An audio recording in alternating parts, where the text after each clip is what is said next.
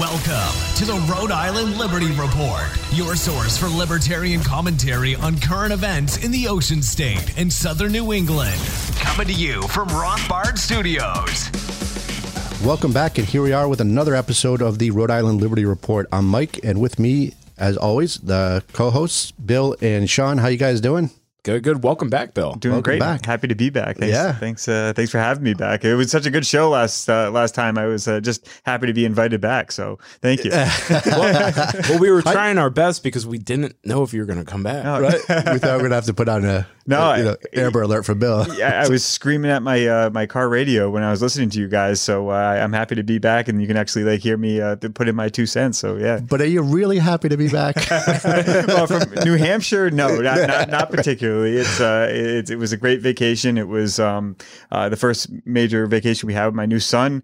We had the whole family up there. This is a tradition we've been doing since for the last 9 years, since my parents' 40th wedding anniversary. So we're going to have to plan for their 50th wedding anniversary coming up next year, which is exciting. But it's interesting. We were talking before we got started here about renting houses up there, and as the family gets bigger and you have more children running around, different needs, you need a bigger house, more rooms. And it's amazing how up on this kind of microcosm of an area in the middle of New Hampshire, the Lakes region, they have all these different rental properties that can find any need you want in any location of the lake. It's really a free market at work, and it's just refreshing to go up there. And the question at the end of each trip is, how did this house compare to the house the year before? Do we want to come back here? Or we want to weigh our options. The house we found this year was great, and I think we're going to go back again next year. So it's, again, like I said, you look at it from the perspective of a free market and being able to have endless options. You're able to find something for, 9 adults, 6 children, 2 dogs, and all the craziness that goes along with that. So it was a great trip. That's awesome. Yeah. You didn't go to Marriott or Hilton? No, surprisingly, the major chains don't accommodate for that large of a group. So if we were trying to, when we were younger, a family of 6, me and my 3 sisters and my parents, we'd go on a cruise or something like that. But again, as the families get bigger, you have unique situations, and it's something that the bigger chains maybe don't have a market for. They can't justify having a big room.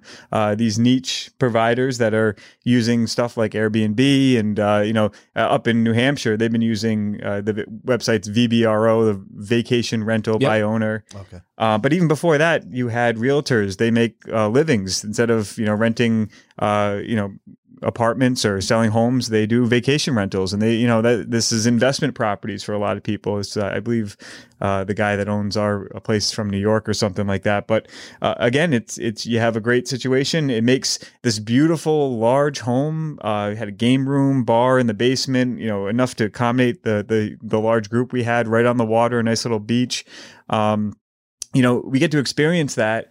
You wouldn't normally necessarily get that to have. And if you only want to use it for a week like we did, and we use it for a week every year, you can make some great memories up in there and take advantage of that. So again, that's there's some things that we have in Rhode Island when they start talking about getting a registry, a list of people that own Airbnbs, or they want to detract from that opportunity from people to experience Newport and the other places that Rhode Island has to offer in a unique way. You're taking away from that if you start over-regulating that portion of the business or the portion of the hospitality industry, I guess. Yeah.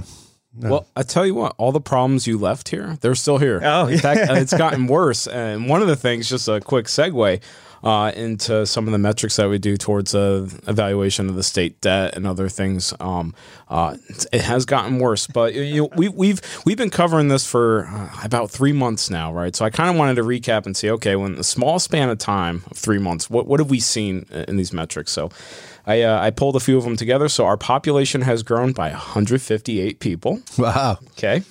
The number of unemployed increased by 14,421. The number of food stamp recipients that went down by 2,129. And I want to say we started seeing that trend when we started seeing some of those unemployment benefits and the thresholds for them to start to go down. Yep. Our GDP is increasing. It went up by in 3 months $439 million, which is great compared to the historical data. We saw that the gains lifted, believe it or not, when the government lifted regulations and restrictions. I want you guys to remember that for later, right? And our debt. I don't know if we have a drum roll, but our debt is $11,787,000,000 and growing. Since we started keeping count, that's $25 million over 3 months of debt, not spending, right? Debt. Based on those updates, about every episode that you guys listen to, just keep in the back of your head, it's about $5 million, right?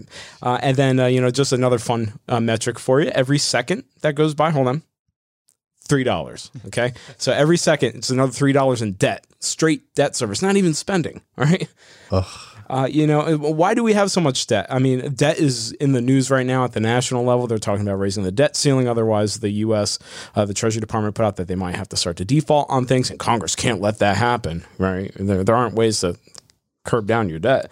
And our spending has been out of control, here in Rhode Island. So it's just one of those things. In the last 3 months, we spent $76 million, right? And for a total to date for this fiscal plan is $13.8 billion. Well, if you go back to what our budget, our recently approved one, it's $13.1 billion. So we're absolutely capable of spending way more money.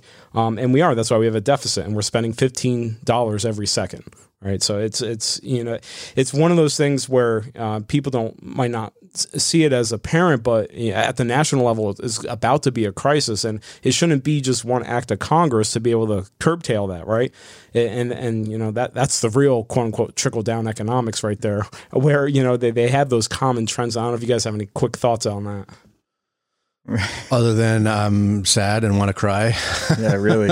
It's just, well, I mean, there's no light at the end of this tunnel, right? I don't. Well, then the new justification used to be that, any debt, accumulating debt was bad. We're burdening the next generation with, that future debt and everything like that. But that's just become an ineffective storyline now. So now a lot what they talk about is, well, we're allowed to, or we can accumulate more debt as long as we're not the interest rates don't rise above what it costs to service the debt. So as long as it doesn't start costing us money, we're fine. But as soon as those interest rates start to fluctuate significantly, you're going to see a catastrophe with the U.S. dollar. That's it's going to be a scary situation, because something like 25% of all currency has been printed since the pandemic or something like that. It's unbelievable. It's just hard to wrap your mind around. There's that chart, and again, I forget, I might have mentioned this before in another podcast, like the M1 or the M2 money supply from the Fed, and it's like you look at that chart and it almost looks like it's fake. Yeah. Like, how can that even possibly be? But it's like this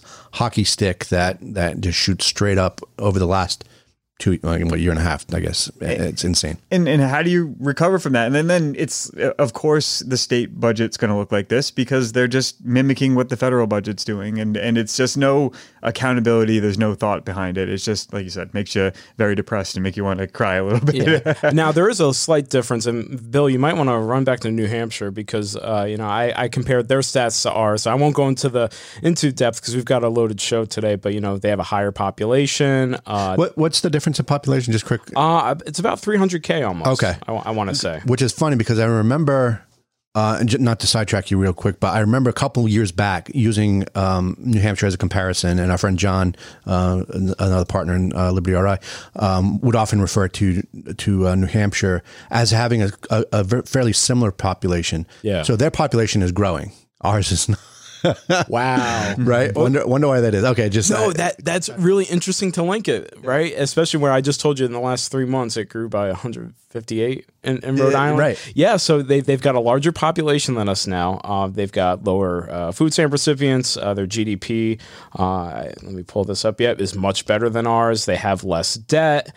Their debt per citizen is $7,900. Ours is $11,132. And it's just one of those things where they don't have an income tax. Right. You know what I mean? So now taxation is theft, no matter what bow you want to put on it. But, at the end of the day, they have the similar challenges that Rhode Island would have geographically. So it's really just the change in in the administration and the government that's kind of guiding that there, right? Yeah, no, it's quite interesting. But we are glad you came back, Bill. Yeah, well, We need someone to help with all this. dig ourselves out the best that we can. Right. Well, one of the reasons why the debt is so high is because of the cost it costs the state to regulate all the businesses that it wants to regulate. And I don't think that's something people kind of link together, and it's something I kind of want to bring up and kind of use for my section of the show here is about regulations in general, what they are, what's wrong with them, why libertarians hate regulations, why we feel that the free market is the best possible solution.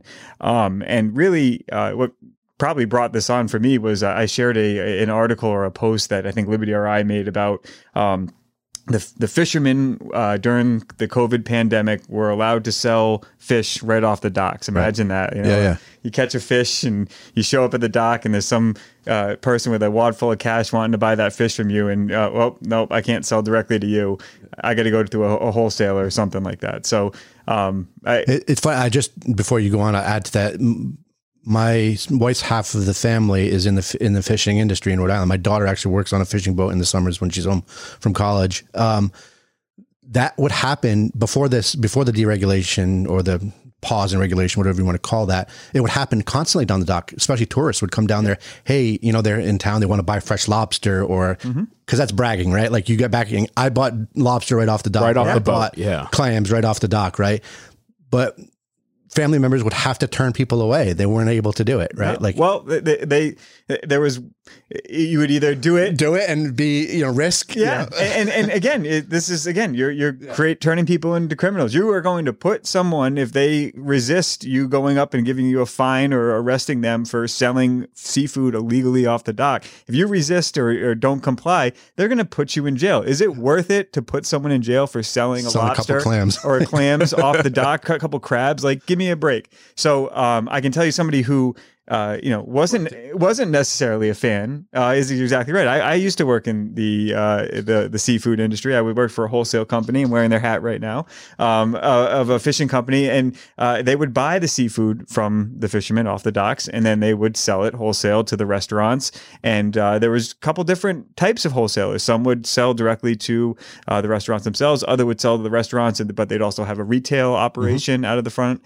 And other ones actually ran restaurants, and they'd buy off the docks and they'd sell the fresh seafood right off the docks themselves. So there was this tiered system because of the regulation. So there was a piece of news that after the COVID pandemic is over, they're going to remove this regulation, and fishermen can in perpetuity go ahead and sell fish off the docks. And, oh my God, the world is not ending. I imagine that somebody's allowed to come and buy, and people can put some stuff. Well, hold on. All the deaths from that, it's got to be mixed in with the COVID numbers, right? Well, it's a way of helping the fishermen in a tough time when the restaurants are closed and they aren't buying their things. The bigger thing that I see is the reason behind it is if you're doing a bunch of cash transactions on the dock, how are you going to track that for tax purposes, right? I mean, that's the real problem. I guess now everyone wants Venmo and credit cards, so maybe they'll have a Square on your lobster boat or something like that to take a payment. But what happened down at the state pier in Newport actually was they formed a little cooperative and this was before the regulation was removed because of the pandemic, and all the fishermen got together and they made a little seafood shack, and they could buy it right there.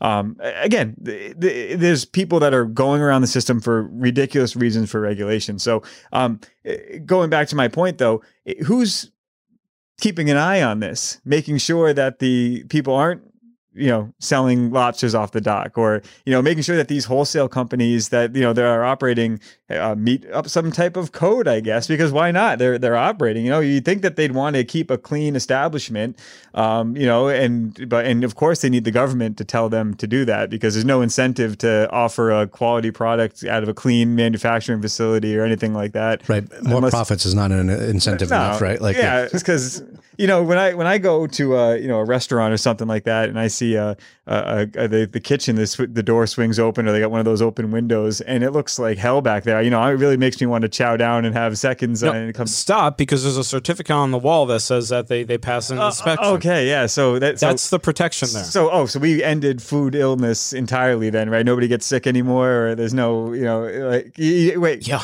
There's a show I think on television. It's called Kitchen Nightmares. Right. I mean, like those all have inspections on. They have health inspectors in those towns, don't they? They did a couple of those in the local area. I thought too, didn't they? Yeah.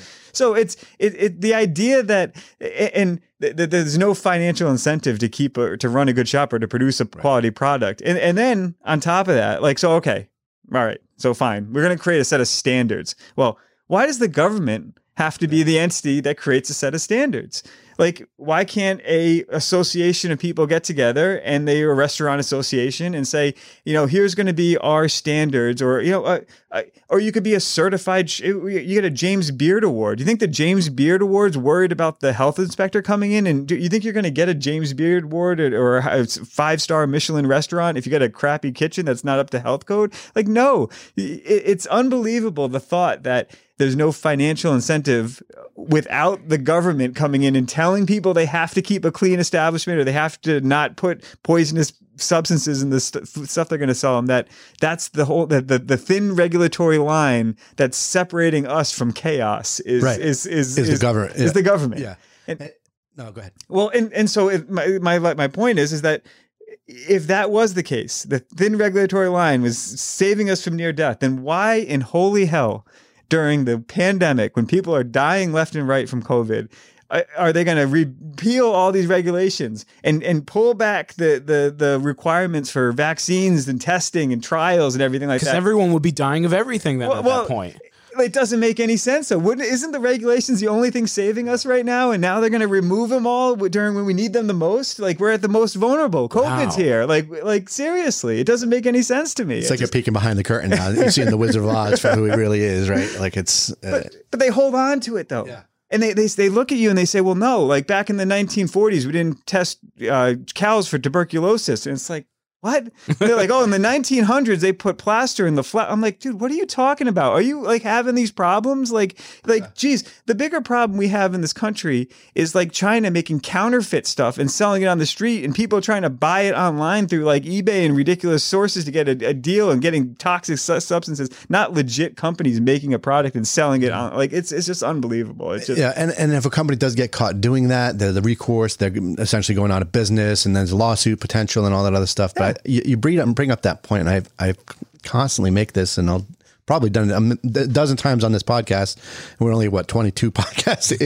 is the idea that, you know, like you said, if there is a standard that is required, the market again will take care of that. And I use the example of auto shops, right? ASE certifications, right? My dad owned a automotive repair shop for a good portion of my life. And he had the sign on the outside on the bricks that said ASE certified mechanics, you know, so a person pulling up knows that the mechanics, at least inside, or at least some of the mechanics inside that shop, have met that standard. You've got things like ADA, American Dental Association, with toothpaste, right? They put their little stamp on the toothpaste. You get their, stamp of approval. 4 out of 5 dentists agree. Yeah, well, exactly. Like, and then you got, Underwriter Laboratory that certify. It's a private organization that certifies electrical equipment. Now granted, the government's gotten its fingers in that, saying certain things have to be certified. But UL is a private lab, right? And you can go on, right? Why can't you have the Rhode Island Barbers Association to certify barbers that they're cutting hair properly, or hairdressers, or and the one thing that every single one of these businesses have in common that you just went through is that during this pandemic, if you had some type of license that's required to do your business as required, it's to cut hair, you need an entertainment license or a liquor license, you need some type of license to operate. You were restricted by the government. If you didn't have any type of, you were just operating with a regular business license, you weren't held to the same requirements and the same restrictions. So basically what it turns into is it gives a bludgeon to the state to enforce restrictions on a set group of people. And to tie this whole thing up into, because we could talk about this forever, is really what the net effect of all this is it kills innovation. And that's the big issue. And it's because you now have a one set way of doing things. And now there's all these regulatory issues. And this is exactly what's happening with Facebook and Twitter and Google. And now that they were in this space that never existed before, and they operated and they set their own rules and they did their own thing. And then all of a sudden the government went, oh my God, what the hell is going on? And who's the first group of people that's jumping on board and cheering the government on, saying, yes, we need to be regulated. We need to have these. And why is that the case? Is because if they're regulated, that it creates a barrier for entry for new and different types of competing marketplaces that we don't even know of. We can't even conceive of. And I'll tie this up with one last thing, is that think about cars, for example, right? Like, who decided when Henry Ford invented the Model T that was the end all be all of transportation? We've had them forever. Like, the end of innovation has basically stopped. 4 wheels and a tire. If anything, innovation has gotten better in terms of the safety and everything, and the speed and all this other stuff. But we could have Jetsons, flying cars, or some other type of issue that's in place. But we've created all these regulations around cars and created a marketplace around these cars and the highways to service them and subsidize them and everything like that it's creating a barrier entry for alternative modes. And then look what's happening with Uber and all these other things it's disrupting the whole entire thing. People are losing their minds over. It's crazy.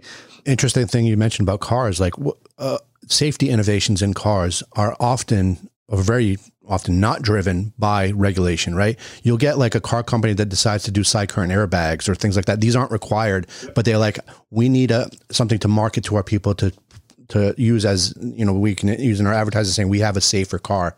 So they do that. But then the regulations follow on, right? Yeah. Then they start requiring in all vehicles, backup cameras, when they, all these types of things that, they'll hit the bare minimum, but they're like, well, we need to do more. So they do it. And then the regulations take effect.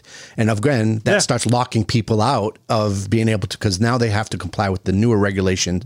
And it also drives the cost of cost of cars have gone up significantly since these safety measures and these things. The cost to replace them, they become more disposable. There's the rate of return in terms of, deaths per million have come down or whatever, but the incident report, but like, it's a flattening curve. It's not, you're not getting the same results as you were from the 1970s where cars were just death traps. Not, what was that, the Not Safe at Any Speed documentary? Like, that's a bad situation, but things improved upon themselves, and now the market demands that you have safe vehicles. So that's what you have, but it's a market force. Yeah, and they've really just used it to try to get competition out of the way, right? So they'll spend the capital investments or the engineering, and then they'll use it and they'll come up with it, they'll implement it and be like, well, we're doing it, we did it first, and now I got to make sure my competitors do it. And it might not be anything groundbreaking, but it's something they're not doing in a whole product line that they're about to release. So, we've seen recent things in Massachusetts and things like that, and that's why you see such a small amount of automotive companies, because it's so hard for a new guy to come in, because they got all these lobbyists putting all these requirements and it stifles innovation, just like you were saying. And the default on the people that are proponents of all these regulations, the default assumption is the individual is not smart enough to make a decision on their own, saying, okay, I want to invest in a safer car, or no, I'm going to take a risk with myself and invest in a less safe car. It's your own, and I'll get into this a little bit in my segment, but at what point is it your individual responsibility to make those decisions as opposed to the government regulating it and then driving the cost up? And maybe now you can't even buy a car, right? Well, go to the car itself, go back to it. In order to qualify to get the crash test rating, you have to crash so many cars to do the test. So they have to manufacture so many cars that are just going to be smashed to hell. Well, if I'm a small car manufacturer, maybe I want to create a niche car that's only for a certain group of people. I'm completely shut out of the market because I'm probably going to have to make more to crash than I'm going to sell. And if I want to be a boutique car manufacturer, so but again, it's to the point where we could do that without the government, though, right? We don't have to certify anything. If I heard that this one part went through 1 million crash tests, but this competitor, well, they only did it 5 times. Well, if there's an industry standard that collectively folks want to set, if they had that sticker slapped on the side there, that's that they have incentive. That's want more information for the consumer. Exactly. I mean, these people have incentive to perform, and when they do that, they will get more customers because they hear that. My wife recently bought a car, and we absolutely love it, right? And it's got all the bells and whistles. It's super safe for our kids. Really happy with it. My next automotive purchase based on all of those things that I did will likely be that. So they have incentive because it's such a big investment that people don't make as often as other things like going to the grocery store. They have an incentive to perform here. Yeah. And we can even tie this back to the initial discussion on fishing, right? Like if you know you're going to go down to the dock to buy off the boat, you're taking a risk, right? Like that, there's a little bit of a risk there that you're willing to either take or not take, right? You can make that choice. You can choose to do it, or you can go to you spend a little less buying direct from the fisherman with a little more risk, or you spend a little bit more and buy from the fish market with, reality is it's the same. It's actually a little bit older. Yeah, exactly. What do those things do for us now? The guys are literally, it is less fresh. They're still handling the same end product. What's the value? And then, obviously, they charge the fishermen for all these different licenses and things like that. So even these pop-up licenses, I think they had to pay for those too, right? And again, it's exactly. There's not doing away with it entirely. They're just doing it away in certain situations where they've decided that it's all right. And same thing, like they're trying to do the same thing with the to-go drinks at restaurants. And why the hell is that an issue? Why can't I get it to go? I'm gonna counter you right there. Wait 1 year, we're gonna see the rates of to-go margaritas is gonna be the next pandemic. Oh yeah, I know it is. It is gonna be the next pandemic. So, but speaking of ridiculous decisions that have been made because of the pandemic and everything. What's going on with our own state? And we reached a milestone in the last few days. Yeah, we did. So I saw an article that indicated that Rhode Island ranked number 48 in small business or in business climate to be able to prop up a business. Now, most of Rhode Island's GDP is on the basis of small business. I want you to keep that in mind. But I actually want to go back a little bit. We talk about McKee. And McKee, when he was lieutenant governor, he was kind of known for, I guess, championing small business. That was his claim, right? And then, we've got a new lieutenant governor, right? Sabina Matos, right? Or Matos. I might be saying that wrong. But I kind of wanted to, before we get into some of those nuances there with that, because it all kind of ties into it. He was such a proponent for small business. And obviously we crushed all the small businesses in the last 18 months, right? But I wanted to go into, the lieutenant governor. What does the lieutenant governor do? I kind of did a little bit of digging, so a brief civil lesson for everyone, or civics lesson. But I kind of want to tie that to, they're championing these small things and we progress from there, right? So we have our new lieutenant governor. Reason why I bring her up, she just reached a milestone of 100 days in office, right? So the position of lieutenant governor has always been a little suspect in Rhode Island. As we know here at the table, Bob Healy, I think he ran for 3 times and he ran for governor 4. And his platform, lieutenant governor, was to abolish the office of lieutenant governor, right? And when he said that, he got 39% of the vote. So, when McKee was lieutenant governor, he had his pet projects for small business in Rhode Island. Again, I don't know how successful that they were. So I dug into, and our source document should always, when we're talking about what the government should be doing, we should reflect back to the Constitution, right? So I went through the Rhode Island Constitution, and in terms of executive powers, it listed, the chief executive power of the state shall be vested in a governor, who together with a lieutenant governor shall be elected by the people. If there's a vacancy in the office of the governor, the lieutenant will fill until there's a qualified actor or the next election cycle, right? And then the only other thing that the Constitution actually says about the lieutenant governor is that the compensation for the position is set by the legislation, which in the fiscal year 22 budget that was just signed, it's $122K a year. Okay. Oh, that's not too bad though. It's just $122K to fund the lieutenant governor. That sounds like not a bad deal. Sole duty is to wait for the governor to basically be incapacitated, or but he won an election though. So it's like a popularity contest. So it's like kind of like it's like Survivor or like a reality TV show. Hunger Games. Yeah. So this is an interesting thing. Is the actual budget that gets signed, it actually expands the powers of the lieutenant governor just a little bit. I know it doesn't say it in the Constitution. So wait, what times zero is what? I mean, Well, hang on a second. The lieutenant governor is tasked to be the chair of 3 different councils. Okay. The Long-Term Care Coordinating Council, the Emergency Management Advisory Committee, which, by the way, the emergency. Wait, didn't we just go through an emergency a little while back? yeah, I didn't see McKee. I didn't hear a lot from McKee. He wasn't allowed in the press conferences. And then the third one is the Small Business Advocacy Council. So they're, and that's just in the budget write-up for when they have to justify the cost. So they must have looked at the budget and be like, guys, you got to do more, because the budget for the Office of the Lieutenant Governor is $1.2 million a year. Wait, hold on. 1.2 million. I thought we had 127,000. So he or now she makes that much, but she's got a supporting office of people. But he just sits around, or she just sits around and waits for the governor to go to Washington, and D.C. chairs the 3 councils. Okay, Bill. But that's like a volunteer position, kind of. Like, I mean, he already won the it's like $127,000. He already won Survivor. Like, what is the office staff doing? Well, I'll tell you. So he's got there's a total of 8 positions, including the lieutenant governor. So there's the chief of staff, which actually makes $149K, makes more than the lieutenant governor. Wait, Are you kidding me? Nope. wait. I knew that the chief of staff of the governor made more than the governor, but I didn't know the chief of staff of the lieutenant governor. So the chief of staff of the person that sits around and waits for the governor to get a job in Washington, D.C., it makes more than the person just sitting around that won the Survivor game show and became a $127,000 The popularity. pensioner for the state of Rhode Island. Well, you need someone to run the rest of the staff. So Okay. hold on a second. All right. So they have a communications director, Okay. an executive secretary, 3 policy advisors / analysts, and a special projects manager. So Oh, wait, hold on. But what are they publicizing? Like, the governor didn't die today?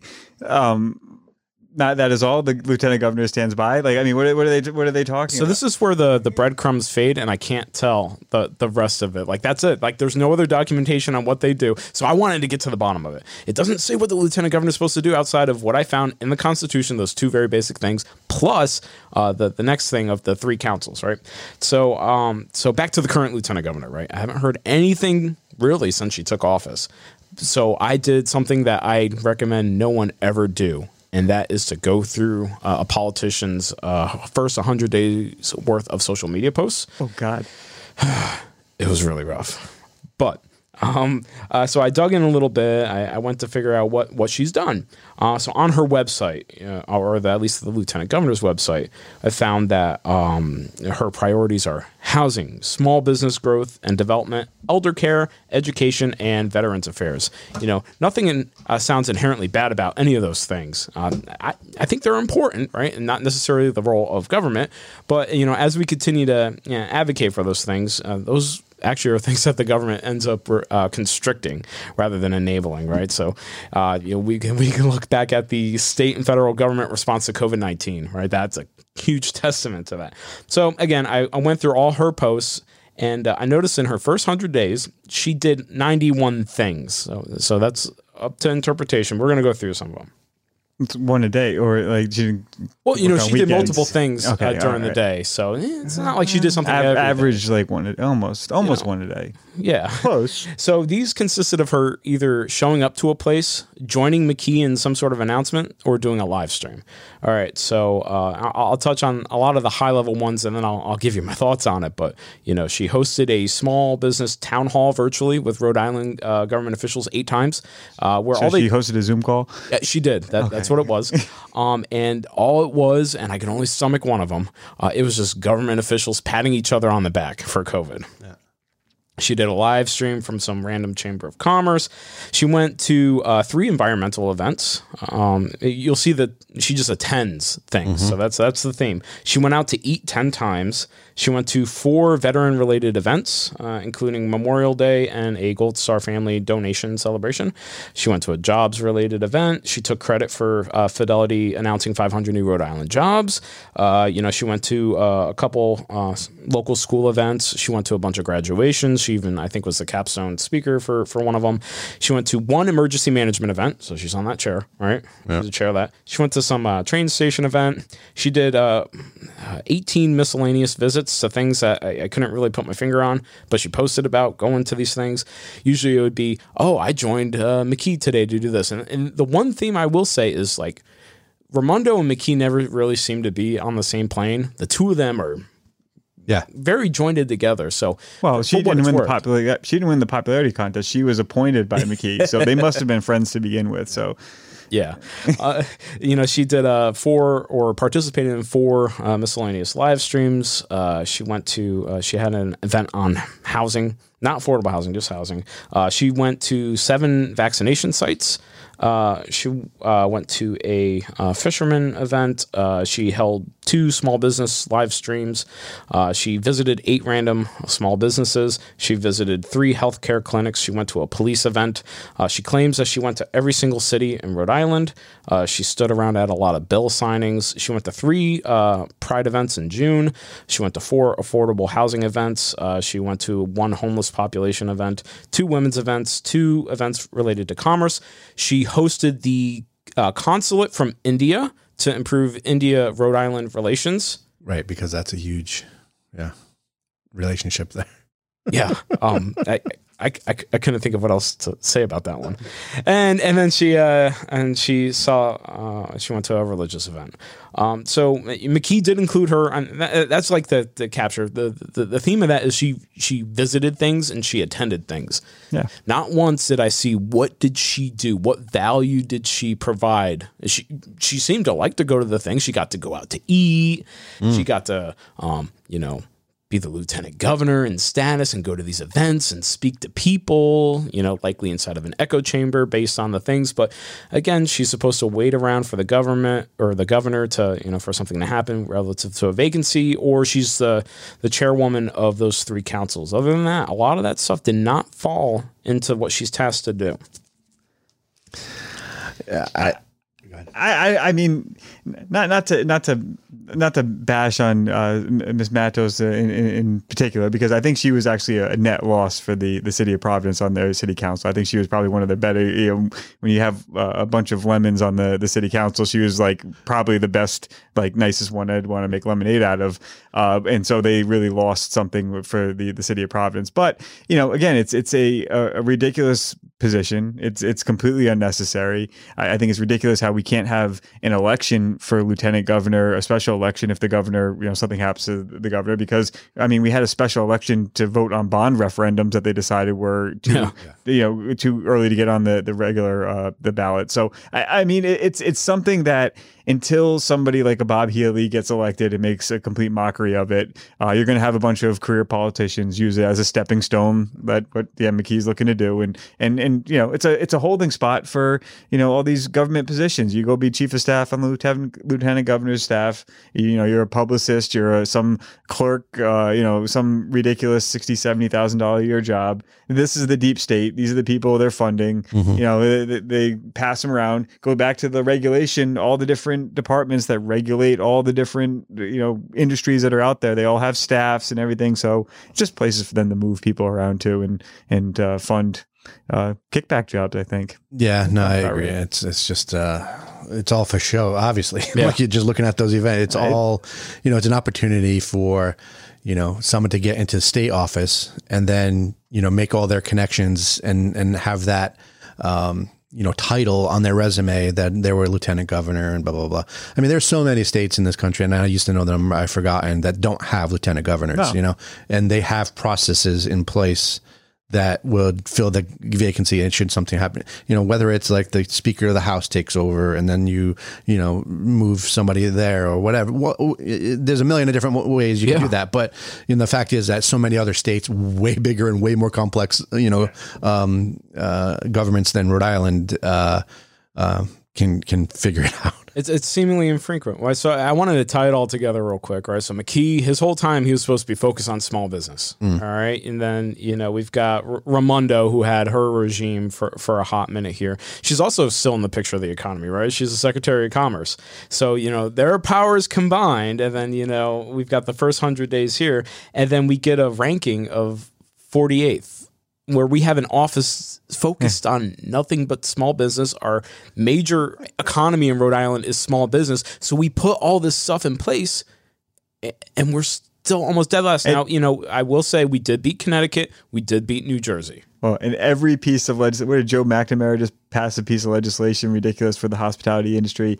And every time they do it, they say it's so we can lead New England, and we can lead New England in this, we can lead New England in that, and we're number 48, we're in 50, we're in every single measure. It's unbelievable. And I'm not sure if this is, you're looking at the same poll or same study, but I did see within the past couple of weeks that we ranked a new one. Well, we bumped up 2 spots or something. We did. It was Absolutely. Just the one. So they were bragging about it. Yeah. But it's like you went from like 50 to 48. It's like, yeah. So we would always hear at Liberty RI, we would always point to this 2019 ranking. I think it was CNBC ranked us dead last for business climate, right? And I think it was even 51st, right? Behind DC. Oh, yeah, that's right. Something like that. Yeah. And so I think we got bumped up to like 46 or something like that. So, but I wanted to level the playing field. You just don't want to go to one source. So I did, again, some other rankings that I found for Rhode Island. You guys probably, if you follow us on social media, libertyri.com/connect, that way, Rhode Island was number 1 in terms of being the most rude population. There were some other recent best states, generic clickbait things. Apparently there was a ranking where we dropped from 28th best state to 34th. The one driver for that is we were almost dead last in infrastructure, which take a look outside, you could see that. But the common point I want to bring here with all these different rankings, as much as we kind of joke about it, is that they all point to the same similar trends, right? We talked in the very beginning of the episode, you can't blame being in New England for this because, Massachusetts was very high up on the rankings. New Hampshire, we pointed to some of their metrics. They're doing better than us with more challenges, more people, more roads, more everything that they would have to do in relative scale, right? I remember. Hold on a second. We were number 1 in COVID for a little bit, right, in the entire world. So that's another ranking. Vaccination rates and stuff like that. Well, not only that, but we were number 1 in cases for about 2 days. I remember per capita. Yeah, I remember. Speaking of off topic, but do you hear that the federal government's not going to investigate the nursing homes, the state-owned nursing homes in New York and presumably Rhode Island too, for how they handled the COVID crisis? So again, going back to regulations, we regulate the government, and who's the first one to break the regulations? The government, and then they don't get even investigated because it'll just make people look bad. What are they there for? I don't know. Anyway, sorry to interrupt. This is important because you told me earlier that the reason why they put them in there is for safety. Well, this is a Friday news dump. I just heard over the weekend. Like, this is like, hey, guess what? And by the way, all those old people that died in nursing homes and the government would force them to take them back and everything. We're not going to investigate that. There was all these rules and regulations and everything that were in place. But no, don't worry about it. I wonder how that's going to go down in history. It's not going to go well, I'm sure. Time will tell. It's those damn to-go margaritas. So I wanted to, kind of capped on, what I think we should do here. But, the Go Local Prov article that I derived a lot of this from, it seemed to describe that Rhode Island has seen these bad rankings in the past, and they've formed like legislative commissions to try to combat all this bad negativity. The one that they cite was one done in like 2013 or something like that. Is that the Move the Needle one? Yes, it is. And and it didn't fix anything. Like they moved the needle. I don't think wrong way. I know. Wrong way. It's we went to it moved it. Maybe I'm thinking of that meme of the cartoon, like hitting it with a stick. Move. Yeah. So I kind of want to close on this topic and ask you guys and give some of my thoughts of what can Rhode Island do to turn some of this around. Obviously, we found the state is not the answer in any of this. No. So some high level things for us to think about. We could absolutely reduce taxes, right, by reducing the proportional amount of spending. So we here, Liberty Rhode Island, we advocate for the elimination of all taxes. But don't you think it's funny that when we have like a state tax-free day or something like that, they notice an upward trend in like economic activity and all these positive things? I mean, that's again something that I keep repeating the same stuff over and over, right? Like if you have to remove a barrier to increase something, that is acknowledgement that there is a barrier there. So whether it's taxes, a tax-free holiday, or it's, easing up tax requirements for businesses to get businesses to move here. Like you're admitting that this is a problem. Yeah. Yeah. On the opposite side of that, and people say, oh, you can't cut taxes. And, one situation where cutting taxes is a bad idea is where you actually don't curb your spending at all, right? So, sometimes that's a very Republican thing to do, is to cut taxes, but either increase or don't change your spending, right? And, when we find, and we've talked about it so many episodes now, less taxes is more money in people's pockets, yes. right? Yes. Everything ends up costing less. There are more opportunities available. You could start new businesses. It's wild. Well, they can decide what to do with their own money. Imagine that. They don't have to have parameters around it and people telling them this is the framework where you have to spend this money in this way. Yeah. And, they're not looking at the right problems either, right? Because businesses aren't not moving to Rhode Island because, you guys don't have a free bus fare. The small businesses aren't looking forward to the legislation setting the minimum wage very high, because that's another barrier. And it's, again, if you raise the minimum wage, they have to charge more for the products. It's a self-licking ice cream cone here. Our General Assembly has voted to eliminate and restrict whole industries. I'm thinking about some of the 2030 renewable energy mandates that we've talked about on previous episodes. The green economic justice zones or whatever, where you can't handle certain products or industries wherever they paint the map green, things like that. And we talked about it, but the government constricts these types of things by nature. So if you get the government out of the way, Rhode Island has a lot of raw opportunity. It's beautiful. It's gorgeous. We're talking about the bragging rights of getting fresh clam off the boat or something like that. But a lot of that is missed because of the business climate. Number 48, right? 48 in the whole country. And it's things like the high cost of living, which is driven by taxes, right? Yep. For an administration that's so focused, now you got the governor and lieutenant governor hand in hand working, going out to lunch on social media. And most of our GDP is derived from small business. What's going on? What's going to help that small business more? Having Saveda Bastos show up and have lunch at your space while she glad hands you and use it as political capital for her next run for lieutenant governor for the same ridiculous position, or to cut regulations and taxes on your business so you can operate more effectively, efficiently, and profitably, and supply more better service, lower prices to your customers, and more profit and a better life for you and your family. That's that's the how ass backwards this whole entire situation is. And it's continuing, because every year, every single one of these budgets, because they're not zero-based budgets, they just get bigger every single year. So next year, and sooner or later, they'll have to paint another portrait of God knows the next governor or lieutenant governor, and it'll be however much money. And it just, again, we talk about this stuff because it adds up. It adds up over and over again, and they go and they keep on trying to insert and come up with these harebrained, half-baked ideas about increasing economic development. One thing that I harp on a lot is the opportunity zones. I know Mike wanted to talk about something in particular that was in one of those opportunity zones here in the state of Rhode Island. So I do. Before we get there, let's just talk about wasting taxpayer dollars.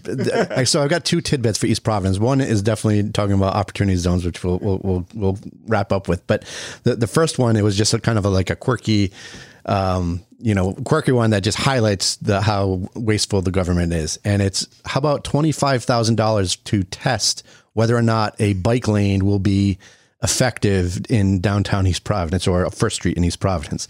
They spent $25,000 or more, to put a bike lane in on First Street in East Providence that's supposed to connect the bike path as a throughway. And it lasted 6 days. It was supposed to go for 30 days, and it lasted for 6. And they determined, this ain't going to work.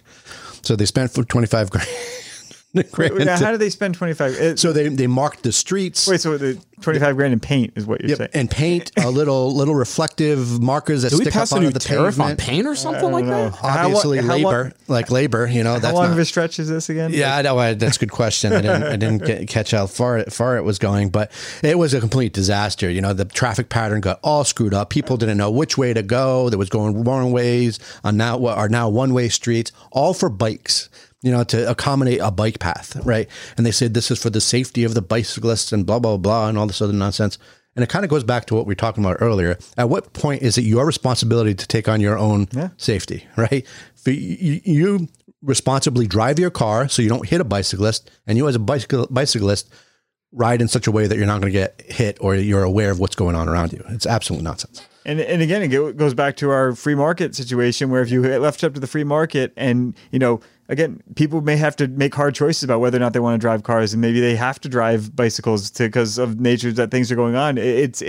You're subsidizing people driving vehicles and then complaining about the environment and saying more people should ride bikes, and then trying to shoehorn a bike lane into an automobile path. It's just ineffective. It's funny too, because whenever I see these things and they pop up from time to time, the bike lanes here in Providence and whatever city, regardless of where it is, there's a common, like the people that are proponents of these bike lanes, there's a commonality of them, right? Like it's almost a stereotypical kind of person that's always advocating for these things. And they did a couple of interviews on some of the news shows of these people. I'm like, my God, like I wouldn't have guessed that you were for the bike path, right? like you can always look at them and know. It's like kind of like the Moms Demand Action, you know, that shows up. It's the rich white woman with, you know, from East Greenwich that, you know, has nothing else to do except for, you know, make yourself feel better. But I'm sure we got $25,000 worth of like something, right? Like that investment must have been made directly into the economy, because when the government spends your tax dollars, it increases like threefold or broken something. window fallacy, exactly. Right? But Mike, I'm confused because it said that it just confused the bikers and like no one knew what was going on, and it was for safety and it was an analysis. Yeah. Well, what were they doing before? Right. Exactly. Like something. I mean, maybe it wasn't the safest thing, but something was happening before. Like how could it be that much worse than what it was before they had to take it down? Like, was it really that bad? The government screwed up that poorly that it was worse than the spontaneous order of somebody on a bicycle just driving on the side of the street. Not only that, I thought, don't folks already pay the tax dollars to sustain and we needed an extra little budget item to be able to do this thing. And doesn't there all sorts of traffic laws on the books for people riding bicycles, that they're allowed to be riding bicycles in traffic with other vehicles? They have to follow the same rules of the road and everything like that. Well, what's the point of all that legislation if we need designated bike lanes? It's a way, and I don't know this. I think it would be an interesting study for somebody to the psychology behind people that are advocates for all these different, you know, things. But it's almost as if somebody has a need to control their little section of what's important in their life. I'm a bicyclist. I need to have something special for myself that actually hinders other people, right? Like it needs to make you feel less about yourself and me to feel better about myself because I have my own special safe place, right? I don't know if I'm just, you know, speculating on that, but it's a weird kind of, when you talk to these people, they've got a weird, you know, sense about them. Well, as somebody who uses the bike paths in my community right now, I grew up no bike paths. I used to drive my bike. There's no bike paths when I was growing up in Portsmouth. Wait, but you used to ride a bike? Yeah, I bet you didn't wear a helmet either. No helmet, all over the place, like on the side of the road. Like don't ride in traffic. You're the edge case, okay? Well, anyway, so now I live in a community. We have a bike path in the Warren, Bristol area. So I have that added benefit. So I take my dog down there to walk, and those people that are on the bikes, they're the most unsafe people you can imagine. First of all, you're supposed to walk into traffic so they can see you coming. They got their head down because they're not paying attention. They got their earphones in. And so they don't see you to the last moment. They're swerving out of the way. Then they're screaming at you behind you, like on your left when they're trying to pass you and everything. It's again, they have the bike paths have the stop signs when you come to intersections. Hardly ever stop at any of the things. Again, this is the thing that drives me nuts. they need to follow the rules of the road like everyone else. There's some type of personal responsibility in the fact that they're going to slap a bike lane and say that now you are protected, like you said, and you have free from responsibility. It's somebody else's fault if you get into an accident. That's not right. It's this notion that the government's responsible for keeping people safe and your safety.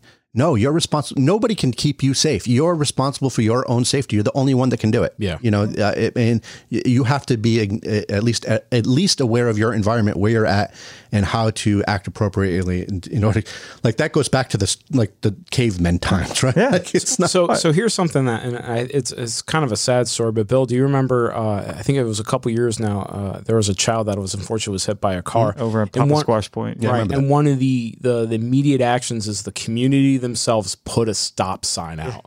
It wasn't no DOT person was going to come tear that stop sign down. I can tell you that much. But there was a lot of hand wringing and people who was responsibility, because it was a state road and the town council didn't want to get involved and the DOT wasn't about to put a stop sign there. And so somebody in the community did it and took it over. But again, it's like, well, what's your point? Like, it's like, this is the whole thing is like, you have all these processes in place. You have a problem, you solve the problem. And again, it doesn't need to have, people see an issue and they can deal with it and they can make change in their own neighborhood. And if it's really that big of an issue, eventually they came around and made it a permanent stop sign. But the community themselves, they solved it pretty much on the spot. Concerned citizens put a stop sign out, which is a great mitigation for something like that. They got so much pushback from the town, from the state. Yep. They wanted to do a $90,000 traffic analysis to figure out just to put a stop sign up, which they went to Home Depot and they figured out in a day.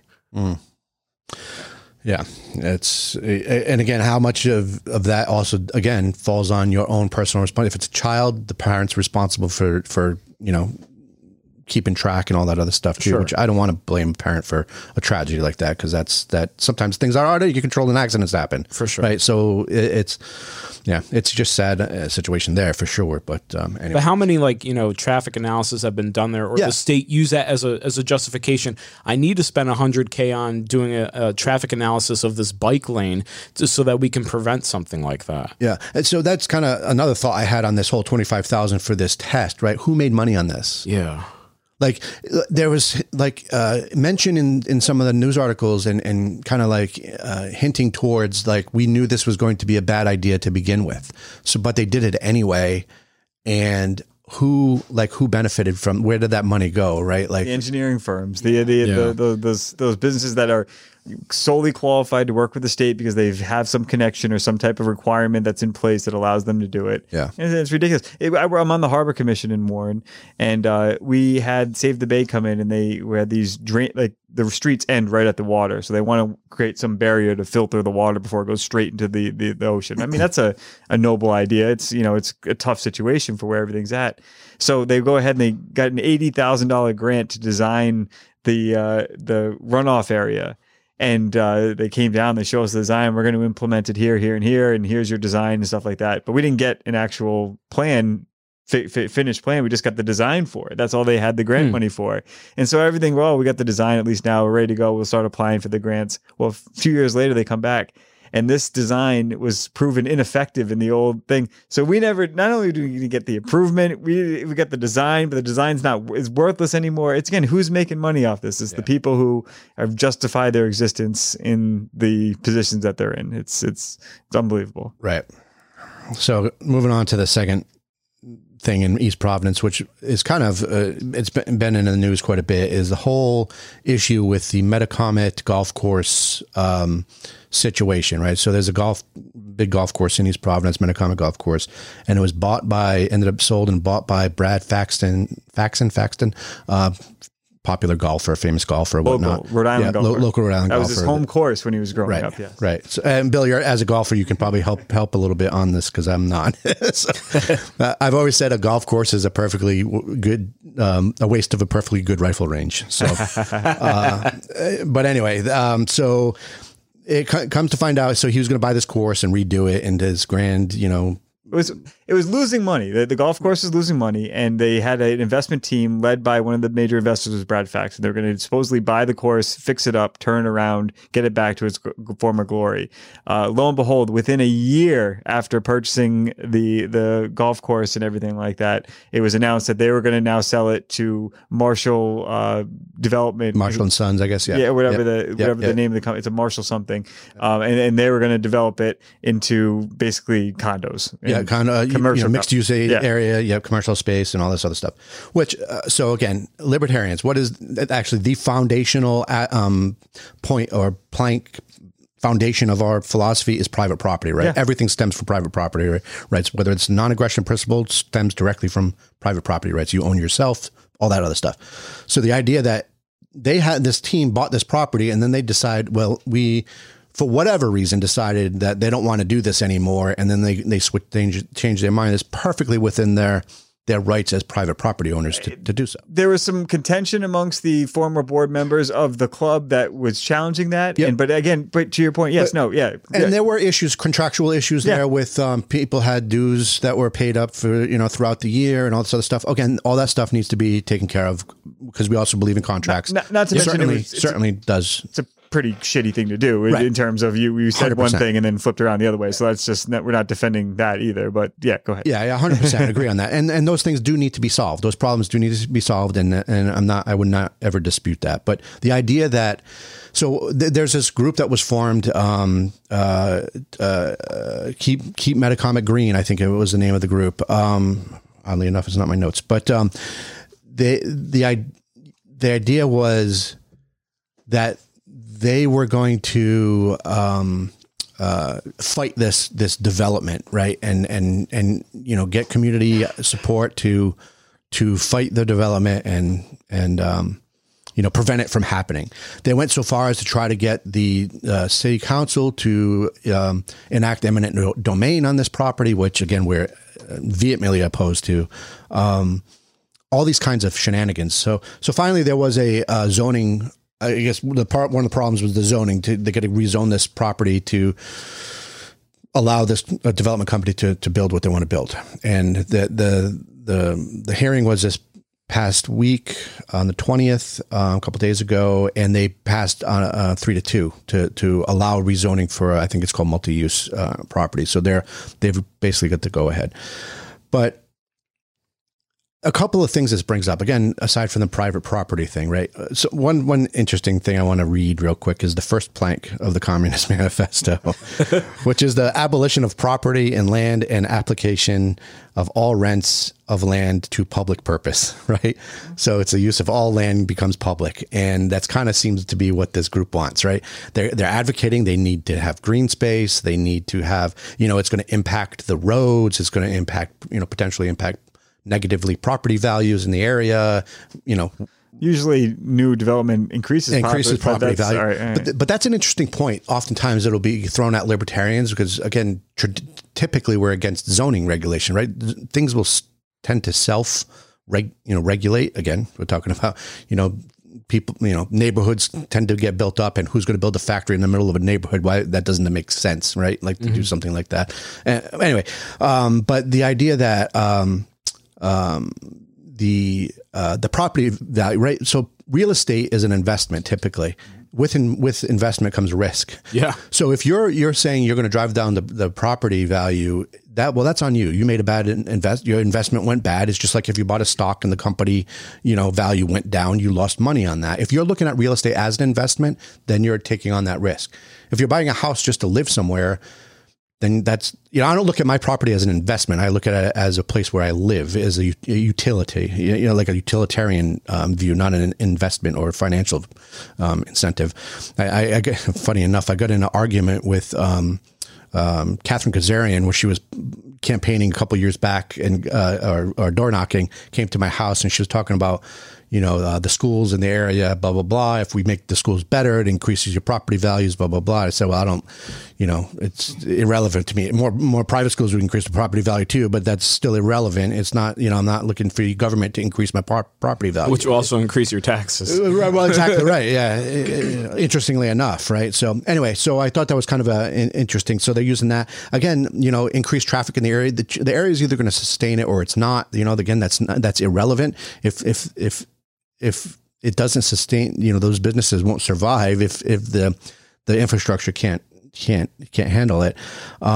Quality of life. They talk about quality of life, and well, what's to say that green space may be quality for you, but me only having to travel, 5-minute walk to go get groceries is quality of life for me, right? Mm-hmm. Like, who determines what quality of life is for any other person? So it was quite interesting, but there's a flip side to this as well, right? You've got these regular concerned citizens, I'll call them, that are in opposition.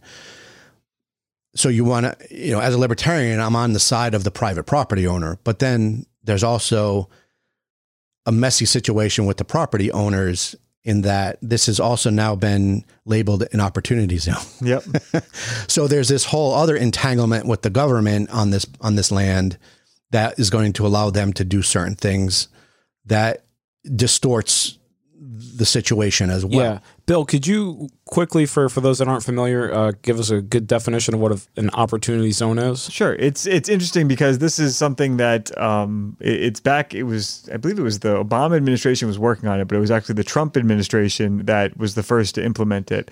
And basically it gave the state, all 50 states, depending on population and everything like that, they gave them a certain number of opportunity zones, and it was at the discretion of the governor about which zones to choose, and it was all based upon census tracts. So where the census tracts were, and they had to meet certain qualifications. They had to be within a certain income threshold. But if you were designated a certain, if your census tract was designated an opportunity zone, you qualified for all sorts of tax havens.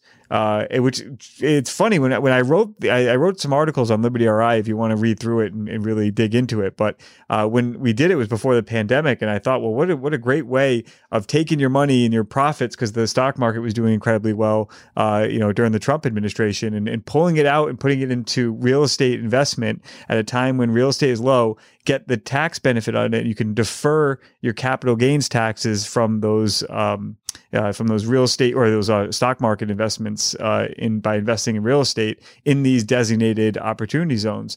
And so it's interesting when you go look around Rhode Island and see what zones the governor chose for people with perceivably significant amounts of money to be creating and taking advantage of these tax benefits and these loopholes.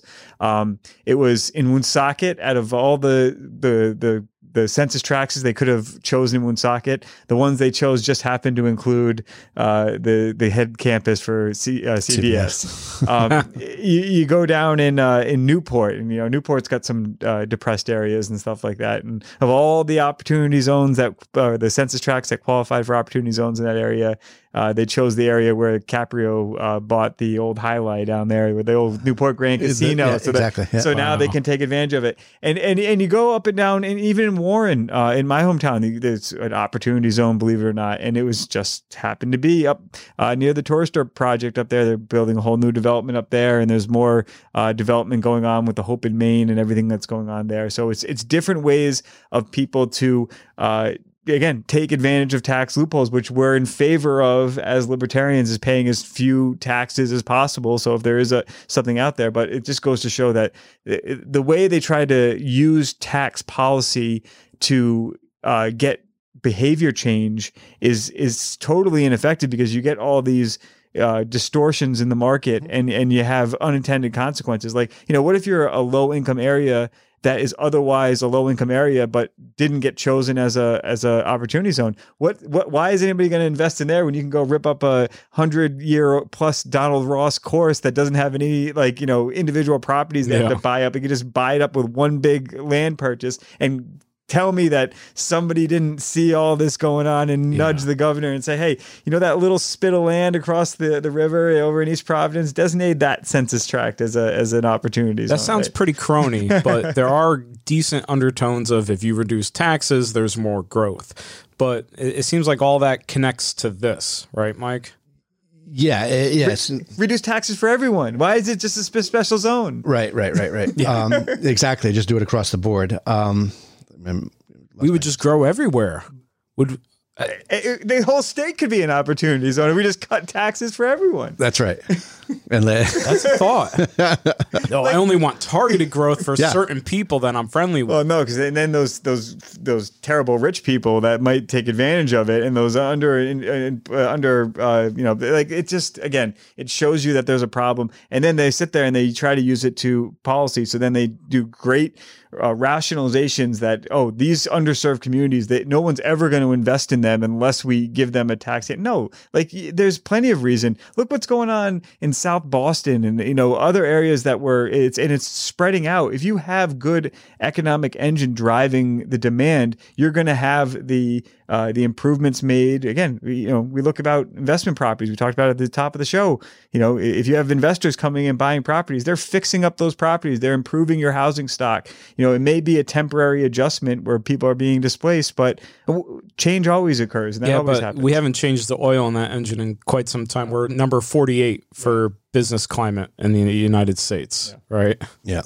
So there's even more cronyism involved here. So interestingly enough, in 2018, when the it says in February 2018, I'm reading this from Uprise RI, which again is an interesting source because it's so far left, right? Mm-hmm. But the information that they bring it out is quite interesting. So in February 2018, 2 months after the Tax Cuts and Jobs Act was signed, Rhode Island House Representative and House now Majority Leader Shekarchi and William Connolly designated 25 areas state as opportunity zone. And they introduced a sister bill in the Senate, which was Connolly, who was a former East Providence, who got the boot because of this whole thing, right? But then also, interestingly enough, they were both associated with the legal team for Marshall Properties. Yeah, exactly. So again, there's this whole intertwined situation here where you've got multiple things distorting what should take place and what would happen in a free market with property, right? Isn't the government supposed to prevent that? Yeah. Well, yeah, or get in the way and make it and allow it to happen, right? Like, apparently, pretty much. And that's the thing, right? Is the stuff is still happening. It's just now it's happening and it's preventing free market, other people from taking advantage of certain things. You're just giving it to certain people. You're picking winners and losers based upon your own financial incentive in what's going on. Apparently, there was another issue that a complaint with this Keep Metacomet Green group is that the lack of transparency on Marshall's part, where they're not showing what their plans are for the property. Again, it's private property. They don't have to tell you bupkis. It's none of your business how they want to do that. So they're demanding you tell us what you're going to do with your property. I think that's kind of silly. Again, on the notion that this is private property, obviously there's strings attached to this private property. So that further complicates that. That reminds me of kind of the thing of people saying, big tech, right? We're talking about Facebook and, they're a private organization. They got their own thing. But then we hear things like the, White House press secretary coming out and be like, we're letting Facebook know what we should flag and we're letting them know. So they've got their hands in something. So it's that weird notion of, is it private or is it private? And there's got some level of public, entanglement relative to that, right? Yeah, exactly. And I guess one of the last issues that they're complaining about is the fact that should the council approve this application along with the Waterfront Commission, it will be out of the council's control now, and the green and that green space is gone forever, meaning that property becomes released to the will of whoever the owners are, again, which I agree with. There's a NIMBY aspect of this about people not wanting their communities to change. Again, that's out of your control when it's private property. Areas evolve, right? Like, at one time, Providence wasn't a city, right? Like it was, it evolved. It grew up into a city, East Providence might end up growing up into a city, or it might grow more rural. As you know, who knows what will happen over time. And there's things in place right now. There's land trusts, and there's like private market solutions to take care of that type of thing too. And that's a very good point. That was my first thought on this. What did this group do did they raise money to offer Marshall Properties to buy the land? Mm-hmm. Granted that whoever bought the land might not have been publicly known it was for sale. There might have been a deal. Again, that's a different situation, but again, you move into an area, that, okay, there's a golf course here now, but that golf course could be gone, right? Like it happens all the time. Look at what's going on in Rehoboth right now. Every golf course is being turned into a housing development or whatnot. Yeah. There's an interesting YouTube channel. I don't know if you guys follow it. It's called My Self-Reliance. You ever see the Dick Pernacki? It's the PBS special. He builds a cabin in Alaska. It's an old he does shoots with like an 8mm camera and all that stuff. I love that. I watch it every time it's on. But PBS, right? Of course, but public TV. But it's a great show. It's just Mike's about guilty pleasure. Right, exactly. Public television. But this guy, My Self-Reliance, is the name of the channel. Sean James, I believe his name is. He also has his second channel, but. He does something similar, right? He's building a cabin, he's Canadian. He's building this cabin out in the wilderness in Canada, blah, blah, blah. But he buys this piece of property and he starts building it and does some of his due diligence before he builds a property. But what do you know, a couple of years into it, the province decides to put a road in, and there's a right of way for that's what they call crown owned property, which he thought was protected because it's never going to get built on because but they decide to put a road in, and it jeopardizes the solitude that he's going for his property. Yeah. It's a risk he took. Yeah. It turned out bad. So what did he do? He bought another piece of property, and he did more due diligence this time, and he bought more acreage. So he has more, less. So you've got to keep, if your goal is to go live in solitude, and that you got to know what you're getting yourself into, right? Yeah, I mean, as somebody I played the course a number of times. I think it was a great course. It was, like I said, it was a Donald Ross design course. There's a few of those in the area. Triggs in Providence is one off the top of my head. So it's definitely a sad thing to lose, but. Again, like you said, this is something that is, if it's done at arm's length transaction, and if somebody sees a financial need in the community based solely upon that's a need in that specific community, not some distortion that I'm going to get a tax break or I'm going to have some inside track because my lawyer happens to be pushing through the bill or whatever implications that may be. That's the things that where it goes from being a free market capitalist situation to a corporate cronyist situation, and that's something that's not libertarian at all, and that's the big difference I think we should be emphasizing. Yeah, well, Mike, your example, the guy took a risk, right, and he was able to adapt and overcome. Most of the people that are complaining about stuff like this are seeing it on Facebook like, oh, I love that house from the 1800s, and you shouldn't be able to take it down on your property, and the government should stop you from doing that. Or, oh, well, you can apply that broadly, right? Oh, well, the government says you can't have this style of window in this type of zone, or that's why you need a permit for this, so we can keep track to protect the people from having more than 3 chickens on their property. It's that same baseline principle, and people are applying it in these situations where again, it's Bill said earlier, picking winners and losers, and it's not like the people have the opportunity, if they want to do something about it, they could buy the property themselves and keep it and sustain it, and we see practical applications of that out there. So if it's that important, like anything else in the market, if it's that important for a community, similar to other episodes where we talked about art or anything like that, if it's that important, people will pay for it. Yep. Right? They vote with their dollars. Yeah. Just to wrap it up, I think it's just an interesting dynamic. You've got two sides of this problem, right? You've got the people that want to keep it green, and they're trying to use government in order to keep this the way they want it, either through eminent domain or regulations that they want to propose. And then you have the other side of it, the property developer that's also using government to do what they want to do with it, and the cronyism and whatever's going on behind the scenes there, because the government is so involved and get their way.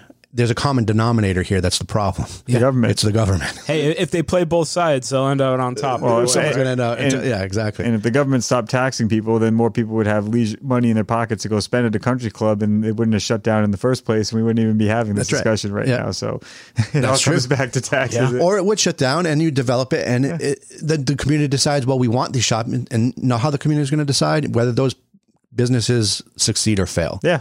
And if it fails, then you bulldoze it over and create a forest. Who knows what you want to. In the same tone, we spoke about this before. This is the problem with the malls. The Silver City Galleria Mall just got shut down. When I was growing up, that was the mall that just opened up. It was the place where you went Christmas shopping. It was it. And like within the course of my lifetime, and I'm only 38 years old, that place has come and gone, and it's an empty parking lot right now. And I mean, look what's going on with the Province Place Mall. The same entire situation. Emerald City or Emerald Square. Was it Emerald Square? Square, yeah.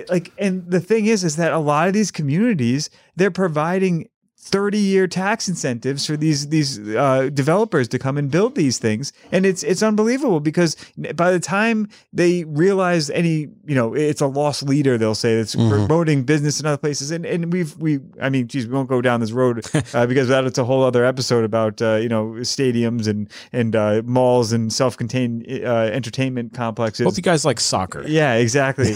Which is an opportunity zone, believe it or not. Man. So we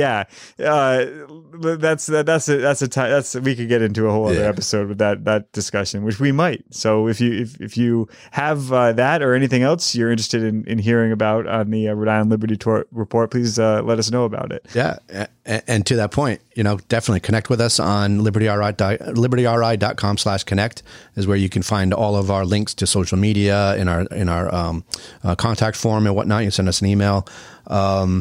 You can, of course, join us on libertyri.net. Actually, a little news on that. We just did a big update on the website that's going to allow us to add some more features to it. So we're looking forward to that, getting that figured out over the next couple of weeks. And that just did that this morning. And also subscribe to us on Apple, Google Podcasts, Stitcher, Spotify, all the major podcatchers. And don't forget to rate us there. Just another little housekeeping point on that. Someone did reach out to us and mentioned that they were having an issue with Google. He was hitting the subscribe button, and he sent me a screen capture of it would just automatically not subscribe. The button wasn't taking. I tried it on mine. It did the same thing. And what I ended up doing was I subscribed to just another random podcast, and it allowed me to. I was like, well, that's weird. So then I got on my computer and I went in, I went to the Liberty RI or the Google podcast page for Liberty RI, and I was able to subscribe. So I unsubscribed, and I went back on my phone, and I was able to subscribe. So I don't know what's going on there, but there might be a technical issue. So I'm just keeping an eye on that one. But to really stay up to date, like the guys said, right? libertyri.com/connect. We're on social media, right? So Facebook, Twitter, Instagram. You guys can pick your poison there, and you can stay up to date on all the other content that we're putting out, whether it be articles or comments on news stories or anything like that. So definitely stay up to date on there. And we talk about the podcast. We continue the conversation on there on libertyri.net, and we're able to, again, continue the conversation outside of these podcasts, and podcast notifications are on social media. So definitely follow us on there, and you'll get the next one for sure. We're just trying to promote through the newsletter as well, email. Yeah. Yeah. So, okay. All right. Is that it? I think that's it. I think so. Happy to be back. Yeah. Good to be back. Good to have you back. Yeah, absolutely. Yeah. All right, guys. See you next time. Take care. You've been listening to the Rhode Island Liberty Report. Be sure to check us out at libertyri.com.